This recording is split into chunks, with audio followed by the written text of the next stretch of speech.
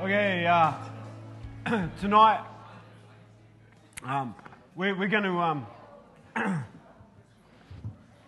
tonight we're going to be looking at Matthew chapter 28, kind of together, and we're going to just look at some of the things that I suppose are meaningful for us as individuals in the resurrection in Matthew 28, and how that works. You know, I find that as you read the Word of God, different things pop up for different people. And that's why the Word of God is so rich, because it can minister to you where you're at. And what you see could be so different to what someone else sees. And that's what makes it rich, that's what makes it personal. And I say this to people all the time. When you read the Word of God, don't just read a book, man. Do not just read a book. Ask God to do a miracle in your heart and to show you how this relates to you. Because God wants to actually come down. There's a transcendent God that wants you to touch Him. And that's what's great about the Word of God, that it can actually infuse into every individual's heart in a different way. And people can read the same verse but get several different things out of it. And not that it's kind of like multi-interpreted, but it's personal at times as well as contextual, if you understand that. If you don't, well, that's cool. You don't have to understand that. So tonight, Bonnie's just going to share a little bit, Brett and myself, and so yeah. Ooh, yeah. No, anyway, I was reading through Matthew 28 this week, as you just heard. And I think I'll go about three things that stuck out to me. So I'd just like to share them with you. She's got a 3-point sermon, I've got a 3-point sermon, Brett's got a 3-point sermon. Hey, get comfortable. It's not going to be long. I'll be quick. No, I'll be short. No, I'll be quick. It's all right. So, Matthew 28, eh? Well, anyway, as I was reading through, you probably all know the thing, Mary go and visit the tomb, and then there's an earthquake, and then there's the angel, and then the angel tells them to go tell the disciples that Jesus has risen. So it says that the women ran quickly from the tomb. They were very frightened, but also filled with great joy, and they rushed to give the disciples the angel's message. Then anyway, Jesus comes and meets them, and they run to him, grasp his feet, and worship him. And then this is what Jesus says. You ready? There's one word that sticks out to me. It says, "Then Jesus said to them, 'Don't be afraid. Go tell my brothers to leave for Galilee, and they will see me there.'" I don't know what sticks out to you. I'll give you a clue. It's not Galilee, and it's not two. No, jokes. Hey, Brett's on the ball. He's got it. Anyway, So, I mean, the word that sticks out to me is brothers. The fact that Jesus... Were you guessing? Sorry. Anyway, the word that sticks out to me is brothers. And, the reason that it sticks out to me is because, you think about what had just happened to Jesus. In the Garden of Gethsemane when they were there and Jesus was praying and the soldiers came up to arrest Jesus. It says in the Bible that all the disciples deserted him and fled. All the disciples deserted him and ran away. And they'd been traveling with Jesus. They'd been talking with Jesus for 3 years, together. They were pretty tight. And then all of a sudden, they just deserted him and fled. They were the very ones who'd seen Jesus feed 5,000 people. They'd seen Jesus feed 4,000 people. They'd been with Jesus when he hopped in the boat and told the waves to shut up, and then they just stopped. You know what I mean? He was there with them when Jesus was walking on the water, and Peter was there when he was walking on the water. And it was like, they were there when they saw Jesus, when the blind man said, "If you're willing, Lord, make me clean, heal me." And Jesus says, "I'm willing, be healed."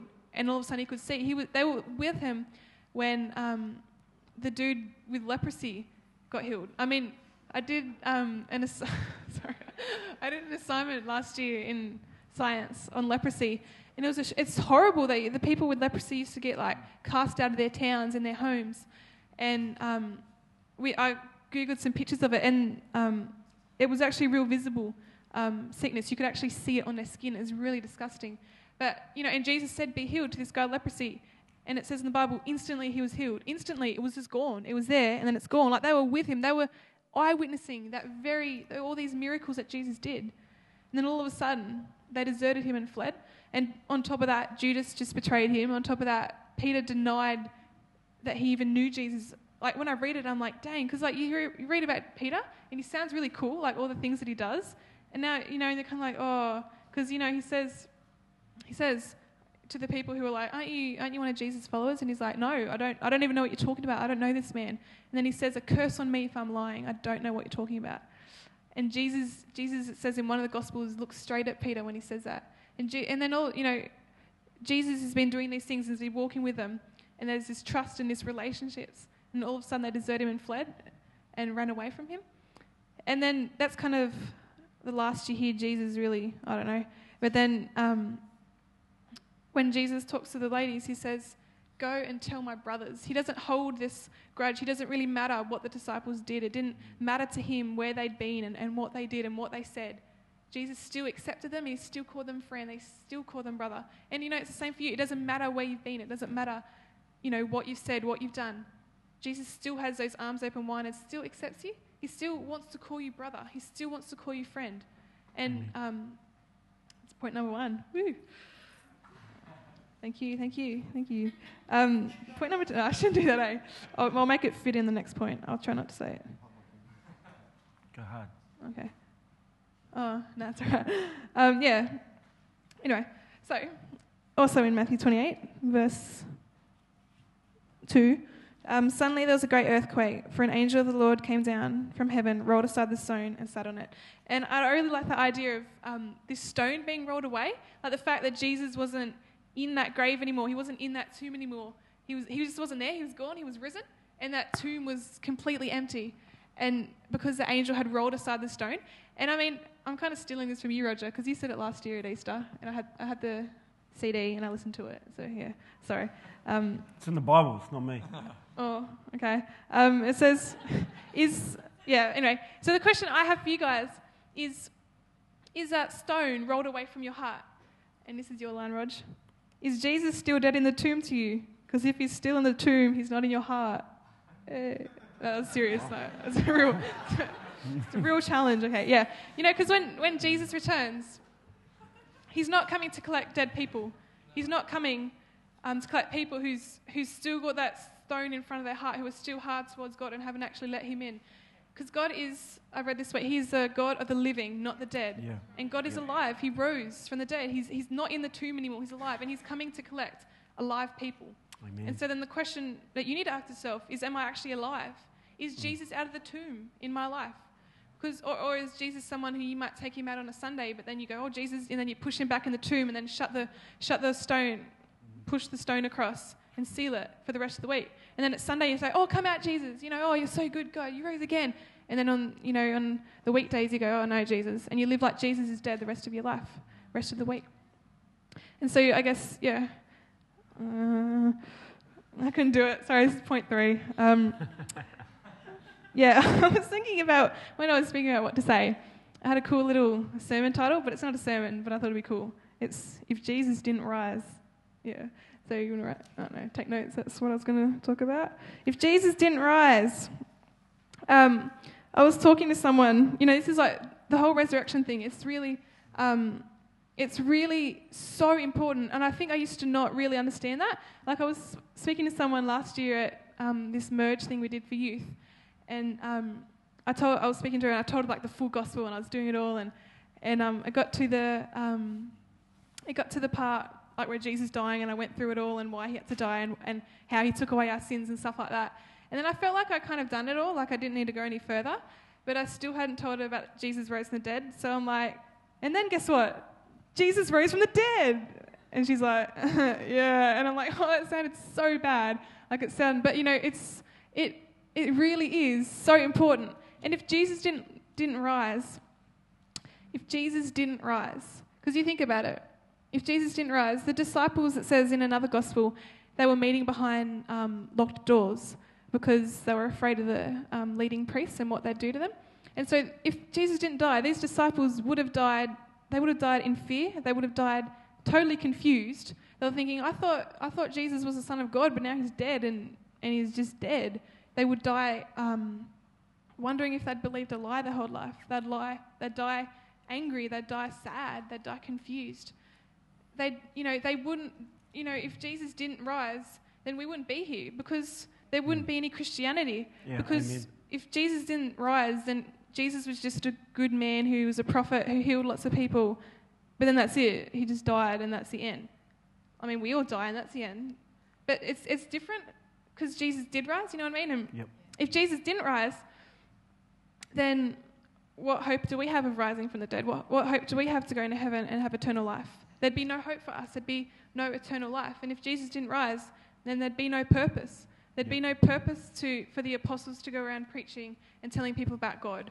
You know, it wouldn't matter. But because, you know, this is the good news. We were watching The Passion on Friday, and they spend the whole 2 hours talking about Jesus' death and 2 minutes about the resurrection. And so you get in a really kind of depressed mood, and you're just kind of like, oh, and the movie finishes and you're like, oh. And, you know, but that's not the end, you know what I mean? Like, Amen. Yeah, it's not. It's actually the beginning. It says here, early on Sunday morning, as the new day was dawning, the new day was dawning. It was the beginning kind of thing. Jesus rising again. You know, Jesus did rise, which means that we do have purpose. It means that the disciples didn't die in fear and trembling and in confusion. They actually died with boldness and courage and joy and love, preaching the gospel. They went out onto the side of the streets and they proclaimed the name of Jesus. They went and healed people. They went to prison and they got flogged, and they left rejoicing that they were worthy for suffering in the name of Jesus. They didn't die sad. They died overflowing with joy. You know, and why we're standing here now is because Jesus did rise. There is purpose. There is joy. This is like where the joy comes in, you know what I mean? Like you read the whole Gospels, and the last chapter, it's actually, this is where the hope is. This is where the joy is. This is really the foundation, I suppose, of us, of Christianity, of you and me. Oh, that sounded a bit lame, sorry. I know. Yeah, that's my point. Yeah, it's good. It's good. Just, I could really just, some of the points Bonnie brought out just really just impact me. I mean, I can't even remember saying that, you know, if Jesus is still in the grave, then he's not in your heart. I mean, maybe we should turn that into a rap sometime, Henry. And, yeah, wow, that's so true. If Jesus is not alive in your heart, then he's still in the grave. He's still dead. He's still not real. He's a belief system, but he's not a reality. And just even as Bonnie's saying the whole thing, that at the Garden of Gethsemane, the disciples deserted Jesus. They deserted Jesus. They actually left Jesus, and that just automatically that saddens my heart. It really does. It just really puts a real, I suppose, grief in my heart that people could see so much, you'd get so little. And I think that can be for anyone here, that we could see so much of God. We could touch so much. We could hear so much, but we could get so little out of God. And that's a real, that makes me mourn. This morning I had a friend here, some of you might have met him, that came to faith around the same time as me in New Zealand in the same church.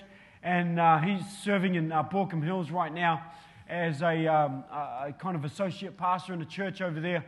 And he was just telling me how he was back in New Zealand beginning of the year. And one of the things he was telling me, which was really exciting, that his brother is over in India, church planting in Bangalore. And I was like, whoa, that's so cool. His brother was a male stripper when we were come to faith. And he was a male stripper, and he was a dancer. And this guy was, he was all into himself. I mean, you've got to be a male stripper. He was real kind of toy boy, pretty boy. I'll give him as many names as you want. He was that, plus.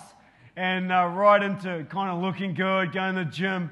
And he got saved, while he was a stripper, and he had to come to grips with all that. And he was still dancing, you know what I mean? So he was dancing in the clubs, and he was dancing like, when you have the rugby league kind of grand finals and that, and then out comes your brother with all the girls dancing, and you're like, Joe would always be like, that's my brother. Look at him. Who does he think he is?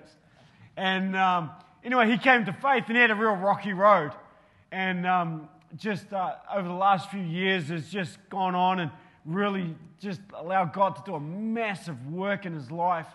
And he's serving in India right now, church planting. And I'm like, that's awesome to me. That's real awesome, I was just blown away, and I was just rejoicing with the angels right there and then with Joe.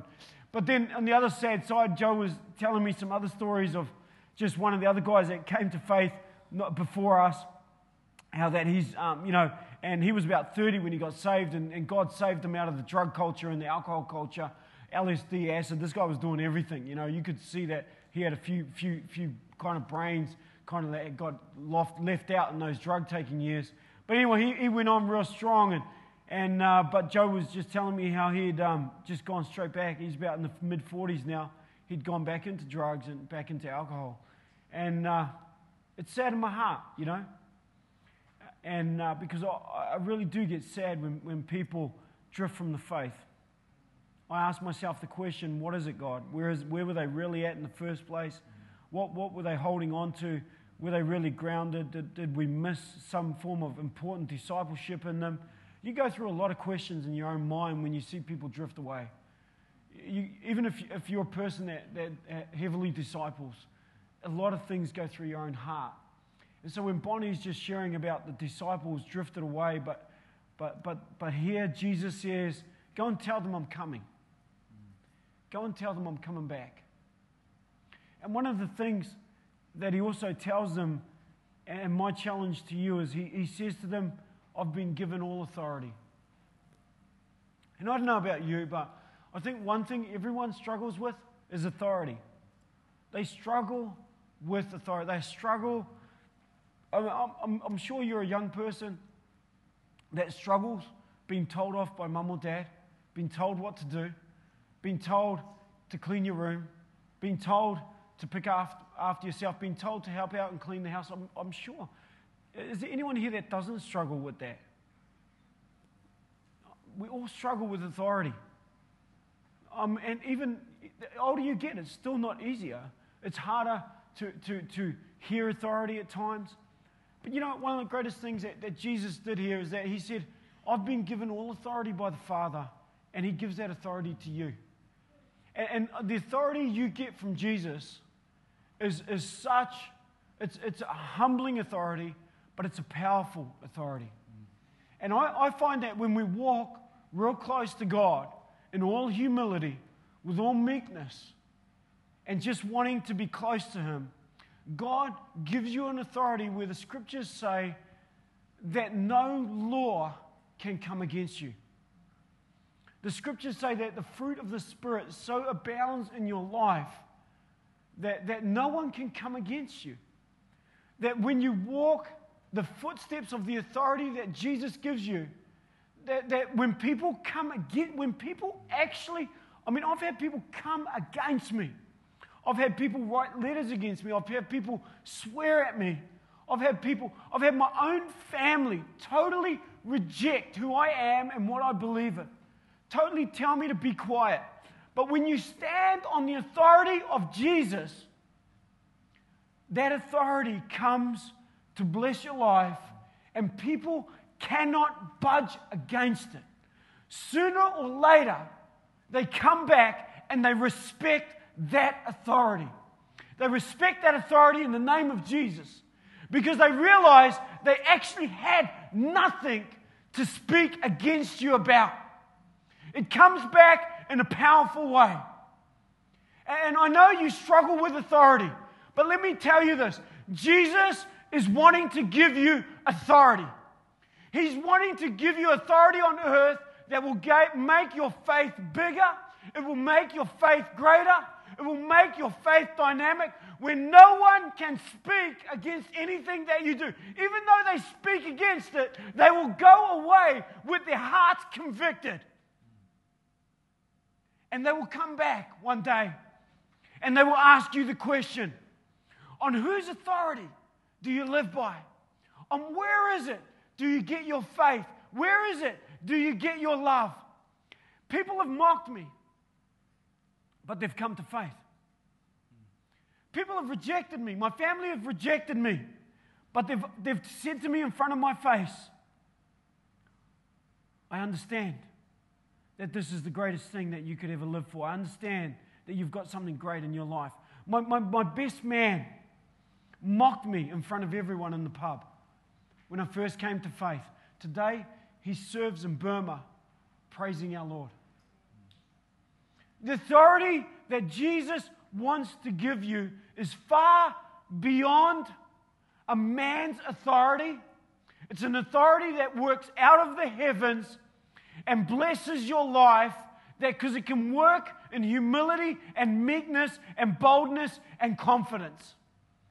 And if we, as young people and older people, if we could grab hold of the authority that Jesus wants to give you, it won't be a proud authority that makes you egotistical and wants you to be all and end all. It will make you an authority that people will stand up and they will listen and they will respect you. Take hold of the authority that Jesus wants to give you. And he said this, "And the authority I give you, I commission you to go into all the world and to make disciples." Man, what an authority. That you can change the course of history on the authority of Jesus. That you can change the course of your family on the authority of Jesus. That you can change your friends on the authority of Jesus. What an authority, amen? Amen.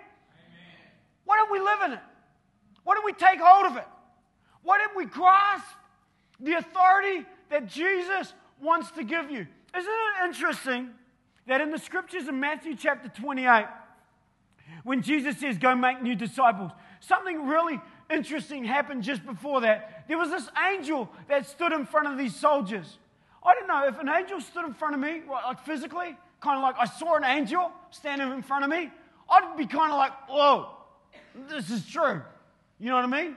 It says that there was this real bright white light, and there's this angel standing there, and these guards, it says that they kind of like stood there, kind of like dead faint, kind of somehow. But then it says that they went straight to the priest. And they went and they told the priest, and the priest told them to tell a lie. And it says that the scripture says that they told a lie, and that story continues till today about that lie, that someone kind of like took the body. That lie, they says in the scriptures, still continues today. But we don't hear about it. Even though the angel stood in front of the guards, they went to the priest, and the priest told them to tell a lie, and so they continued on down that line. But then it says that then the angel went and he stood before the ladies, and they went straight to those that believed. And which story is more powerful? The power of the story of Jesus, because that's the authority. And if you want a story to continue, if you want your life to continue to have impact and influence in this world, if you take hold of the resurrection story and you tell the world on the authority of Jesus, then your story of what God can do in your life can continue not just today, but 10 years down the track, 20 years down the track. 20 years ago, my mate that was a male stripper got saved, and I'm praising God's name for what he's doing today. And I haven't seen him for 18 years. What a story that continues today on the authority of Jesus. And I'm going to praise the Lord. But you know the story of what the guards did? I only read about it in the Bible and I forget about it straight away. Because really it doesn't continue. There's no authority. There's no power. There's no power in the lie that they told, because a lie and a life that's filled with deception will slowly fade away and it will have no story. Amen? Amen. Yeah, it's interesting you mentioned that thing about authority, Roger. Like, I probably feel a bit differently in that for 8 years of my life I was in the army, and so I guess authority to me was something where someone would release me into something. But to lay hold of what Rog was talking about there, I mean, I think that's a journey, if I'm honest, that personally I'm still on. And to be able to go, you know what, this is what I believe that God is saying to me, and not have to look around over my shoulder to see if anyone else is saying, no, it's okay. But to tune in to what God is saying, and He really step out in that. That's a life-changing thing. A life-changing thing. And I think I don't know. That's maybe one way that I'm a bit different to a lot of people here. I think to give you a bit of personal insight into me, Renata came home during the week and she'd done one of those personality profilers. I don't know if you do those. And she brought home some words about what it meant to be this and that. And there was this one sentence that I just read and groaned. It said, this kind of person doesn't like change and does not thrive in environments where things change a lot. And I'm just like, oh, no. And I just went up and I talked to her and I said, babe, look, this really worries me. And she goes, it worries you? She goes, we come and we do youth and we do something for 2 weeks and you think we've got it all sorted out and then you move on to the next thing, and she says, I'm standing there going, come on, just work a little harder. And even most of our conversations, I like start something and then Renata just stands there and goes, are you going to finish your sentence? I get halfway through something and then another thought occurs to me and I just head off in a different direction. And I guess just coming with that, even tonight, I just want to encourage you. If you're sitting here and you go, man, I don't get into the Bible, I don't get into God's Word, it's real hard. This week, we're just talking about what we're going to do, and Roger suggested we have a look at Matthew 28. And I got like a sentence into the thing and got distracted. So, but then I don't know if it was a distraction or if it was something that God actually said. And I'm sitting here thinking and listening to what Bonnie's saying, and I looked over at her Bible and I got real nervous because she had actually underlined the exact same phrase that I had underlined. And I thought you were going to steal it, but I don't know. I'm going to say it anyway. But it just says this, early on Sunday morning, as the new day was dawning. And that's as far as I got, and then I was just like, whoo, off somewhere else. And I don't know, sometimes I think that's not a bad thing. If you open your Bible and you sit there and then you go off in a direction, just chase it down. If you're sitting there talking to God and something comes into your head, just follow it. Just go with God wherever you go. Because I kind of look at that and I just think, that's where the power is. And that today, a new day has dawned. And even as we sit here, after sunset, a new day is on the verge of dawning. And that's good news. Because the thing about a new day dawning is that there has to be some darkness. And I don't know what about your life. I don't know where you're at right now, but I just know that I've collided with some darkness a lot in my life, and it sucks. I go home sometimes, and foolishly I stay out probably later than is better for me sometimes, and I get home, and I've got it worked out that if I come in the door, and I've got to lift our fly screen, because if I don't lift our fly screen, it goes as I come in, and Rena's a light sleeper, so I've got to lift the fly screen, and then I get in and I open the door, and if I then step, and then walk about 12 paces, and then I turn to the left, that then gets me into the corridor, and then like 3 steps, and then I turn to the left again, and then about 5 steps, that usually gets me into our bedroom. And that's quite good. But the other night I came home, and I'm like, oh, I'm just so tired. I just put my stuff on the table. And I've walked across, and I've got halfway across the living room, and I have just I haven't even really kicked it, but we've got a coffee table that's about that high, and someone thought it was a really good idea to make coffee tables that come to an edge like that. And so I've just come in and just gone, ding, be quiet, And and then, as she usually does, despite my best attempts, my beautiful wife says, hey, baby, are you home? And as much as I'm tempted to go, no, it's a burglar, I usually go, no, yes, I am home, and all my efforts have come to naught. But I think I never liked being in the dark.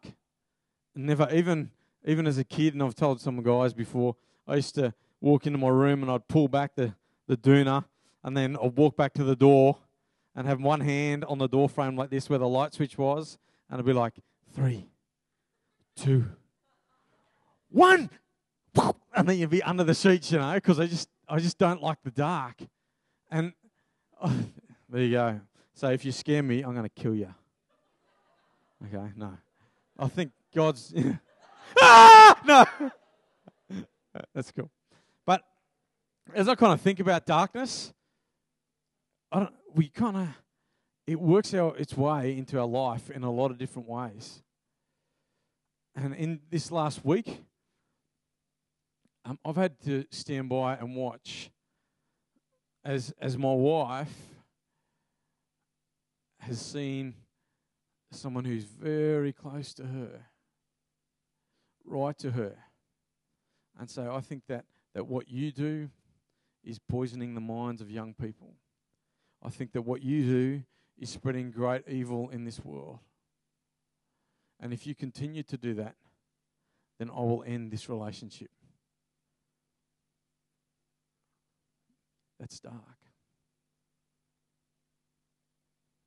I don't know if you've ever had an experience like that. I know there's people here, and I spent most of Thursday night walking around after a young guy who in his whole life has one person that he confides in. One person that he feels he can really be himself in front of. And that guy's got a terminal illness. And so this guy's whole life has been turned upside down. He doesn't stay in school, and right now he's even having difficulty staying at home. I don't know if you've ever dealt with that kind of darkness in your life, where you get to that point of desperation, and you say to God, God, what are you doing? You've taken my friends. You've taken my family. And right now as I sit here, the only friend that I have is this darkness that just keeps dragging me down. And you sit in that despair. And you just go, God, where are you? You might be here, but I can't see you. You might be near, but I can't feel you right now. Where are you? What are you doing? That's a dark place to be.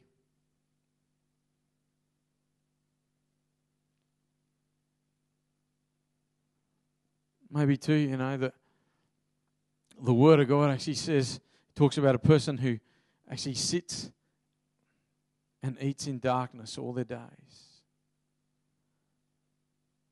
Actually, in Ecclesiastes chapter 5, verse 17, or 16 and 17, but it talks about people who work hard.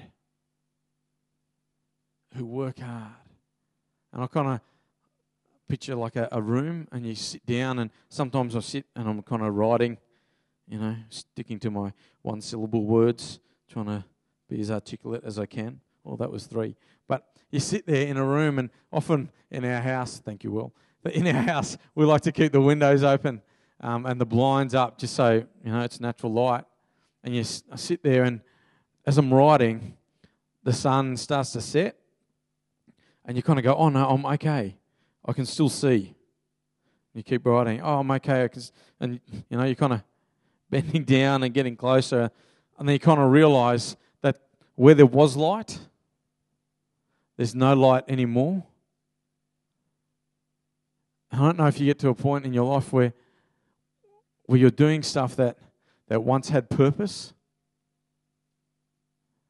but the light of that purpose in your life has actually faded. And so you're still going through the routine. You're still doing the activity. But even while you're doing those things, within you, this darkness has crept up on you. And I've been in those places, and you get real good at not stopping. You get real good at finding something else to do And then you find suddenly that you found something to do over here and over here and over here, and you're pulled in all these different directions, and you're stretched so thin just because you don't want to ask that question. What has happened? And you've got this frustration coming out of you that you don't even know where it was. And you've got this anger, and people that you care about you're short with because you've just got this stuff inside you that you can't deal with, and that where there was direction, you've just lost purpose. And there's that darkness within, and you just go, I don't want to deal with it right now. Sometimes that leads you to do crazy things. Sometimes I've even, and people who know me here will tell you that they can tell when I'm in that space. There's a guy here who said to me, mate, I see it, and I don't want to talk to you because I'm scared of how you react. And that's again a dark place to be. Different, but still dark. And then, I don't know, as I think about the kind of the darkness that hits our lives, I think sometimes the most agonizing and the most frustrating darkness is when you've actually been in a place of light, but then you've walked off in a different direction. It's kind of like walking through the bush and you go, "Oh, that's a nice tree. Oh, that's a nice tree. Oh, look at the pretty flower. Oh, look over here. Oh, hey, look, there's a lizard. Oh, where's the lizard going?" And this isn't where I was going before, And I don't know about you, but I find that's sometimes the hardest darkness to deal with, because you don't notice it coming. But the things you do in your life, the practices of your life have led you away.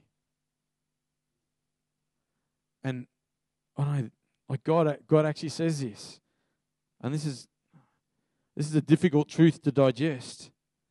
But God actually says, if we say we have fellowship with God, if we say that we are sharing our lives with God, but we go on living in spiritual darkness, we're not living the truth. And that's a difficult darkness to even be aware of in your life.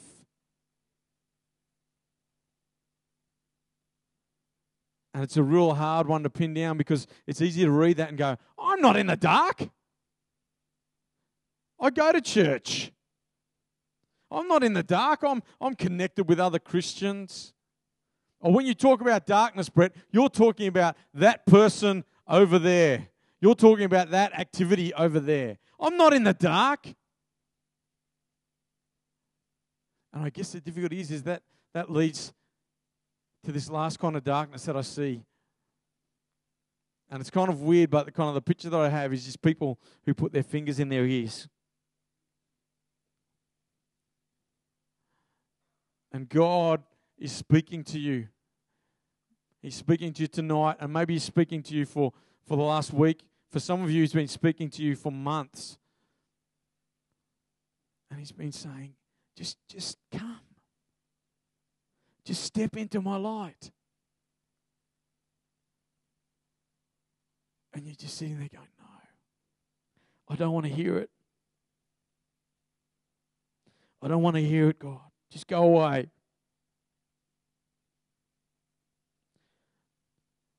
And the darkness comes because we close our eyes. And God's saying, just come. And we push Him away. We rebel against the message of God that He's trying to speak into our lives. And that's probably the most destructive darkness of all. Because if you're choosing to put your fingers in your ears, there comes a point where the light of God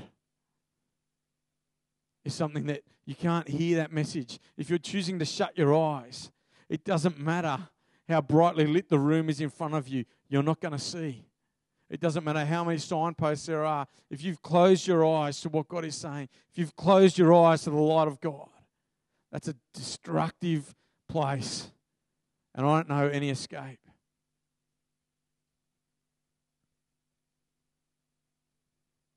And I don't know if you've ever experienced any of that darkness in your life. But Jesus says a new day is dawning.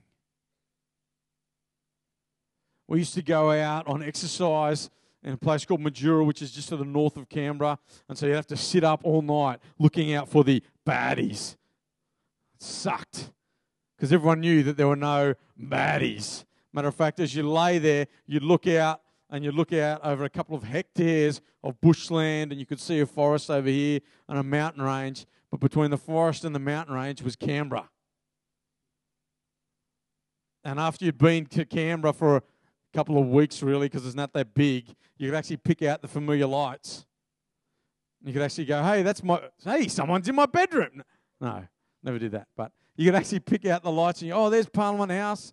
And there's that street where the pub is. And you're sitting there just going, this is just dumb.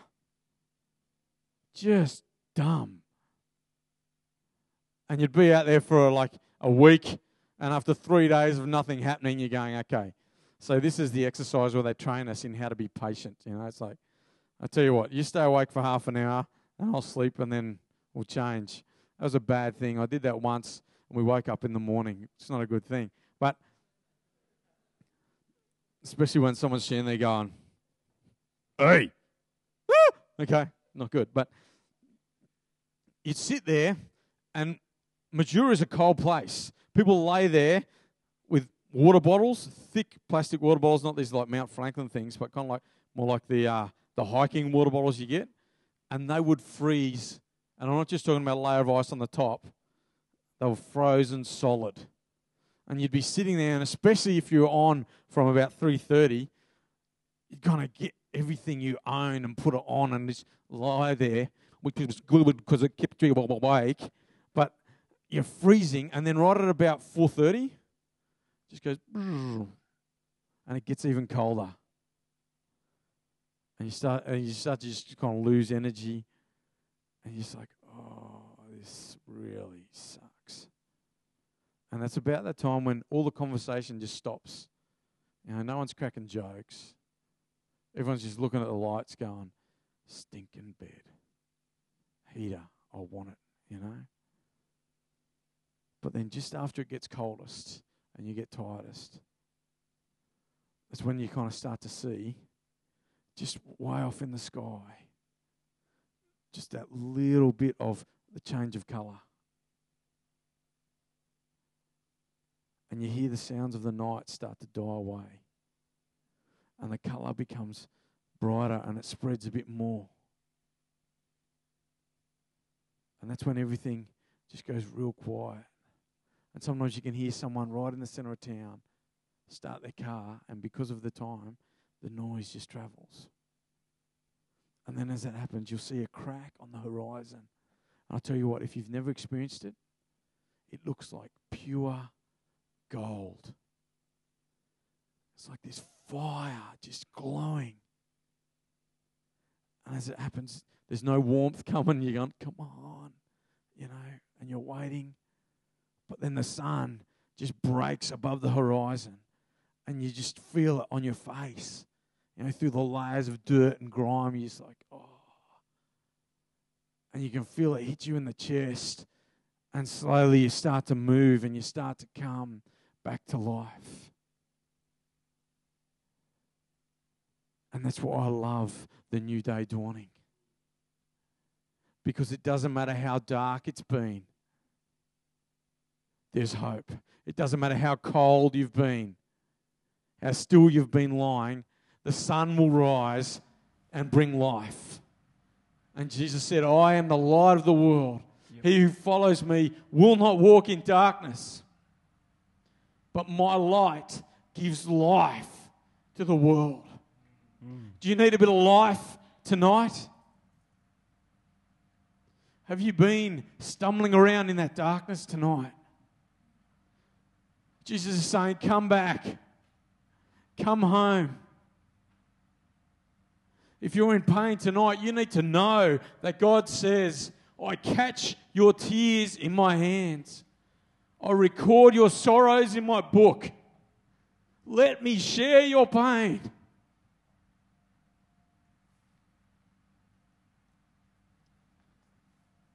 If you've lost purpose in your life, Jesus says, come to me. I don't care who you are. I don't care what your background is. I don't care how badly you're doing at school. But you and me will change the world.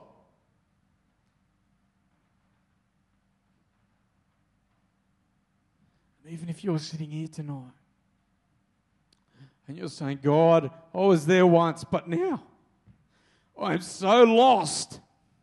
I don't even know where I was. I once had that passion in my heart. I once had that fire in my life. But right now, I've got nothing. God is standing at the gates of heaven, waiting for you to come home. With the words that Bonnie said, he's saying, come home.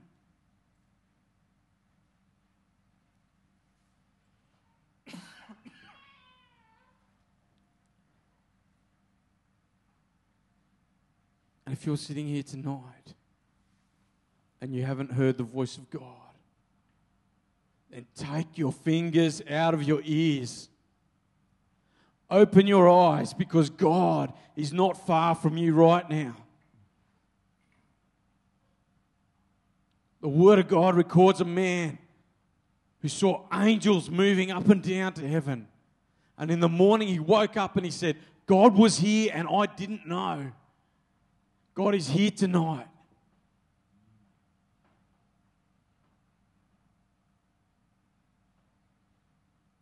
I don't know where you are tonight, but let today be a new dawn. Let the light of Jesus into your life in places that you haven't let it before. Reach out and grab hold of that hand of comfort that Jesus offers.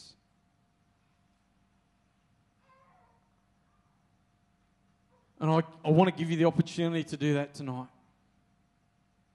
I just feel like there's some people that God is stretching his hand out to.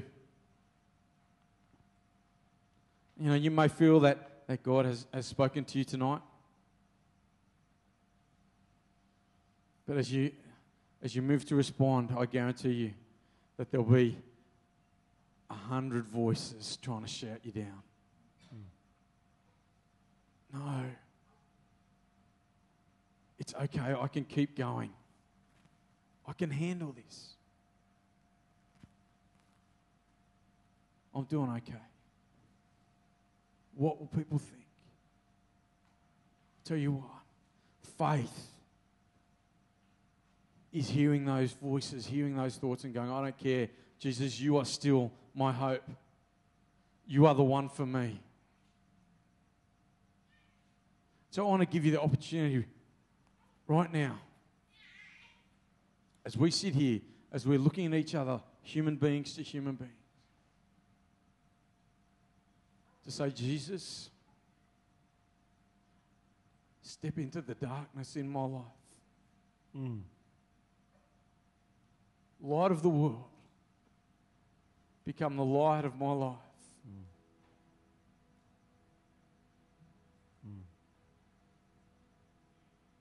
And as you think about that, I just want to invite the team from tonight who are praying with us upstairs, if you want to come down, because tonight you're going to be the passage of light into someone's life. So if you were upstairs earlier, I just want to invite you to move to the front now. Just take up a position somewhere, just where you can pray for someone, where you can share the light of Jesus.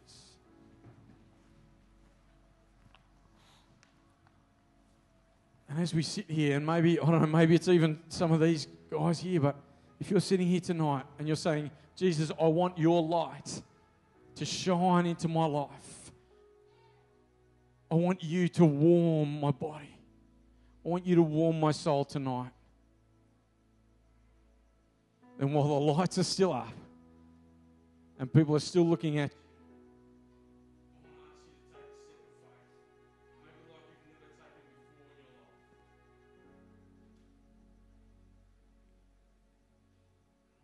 invite you to stand tonight if you believe that God has spoken to you, to stand.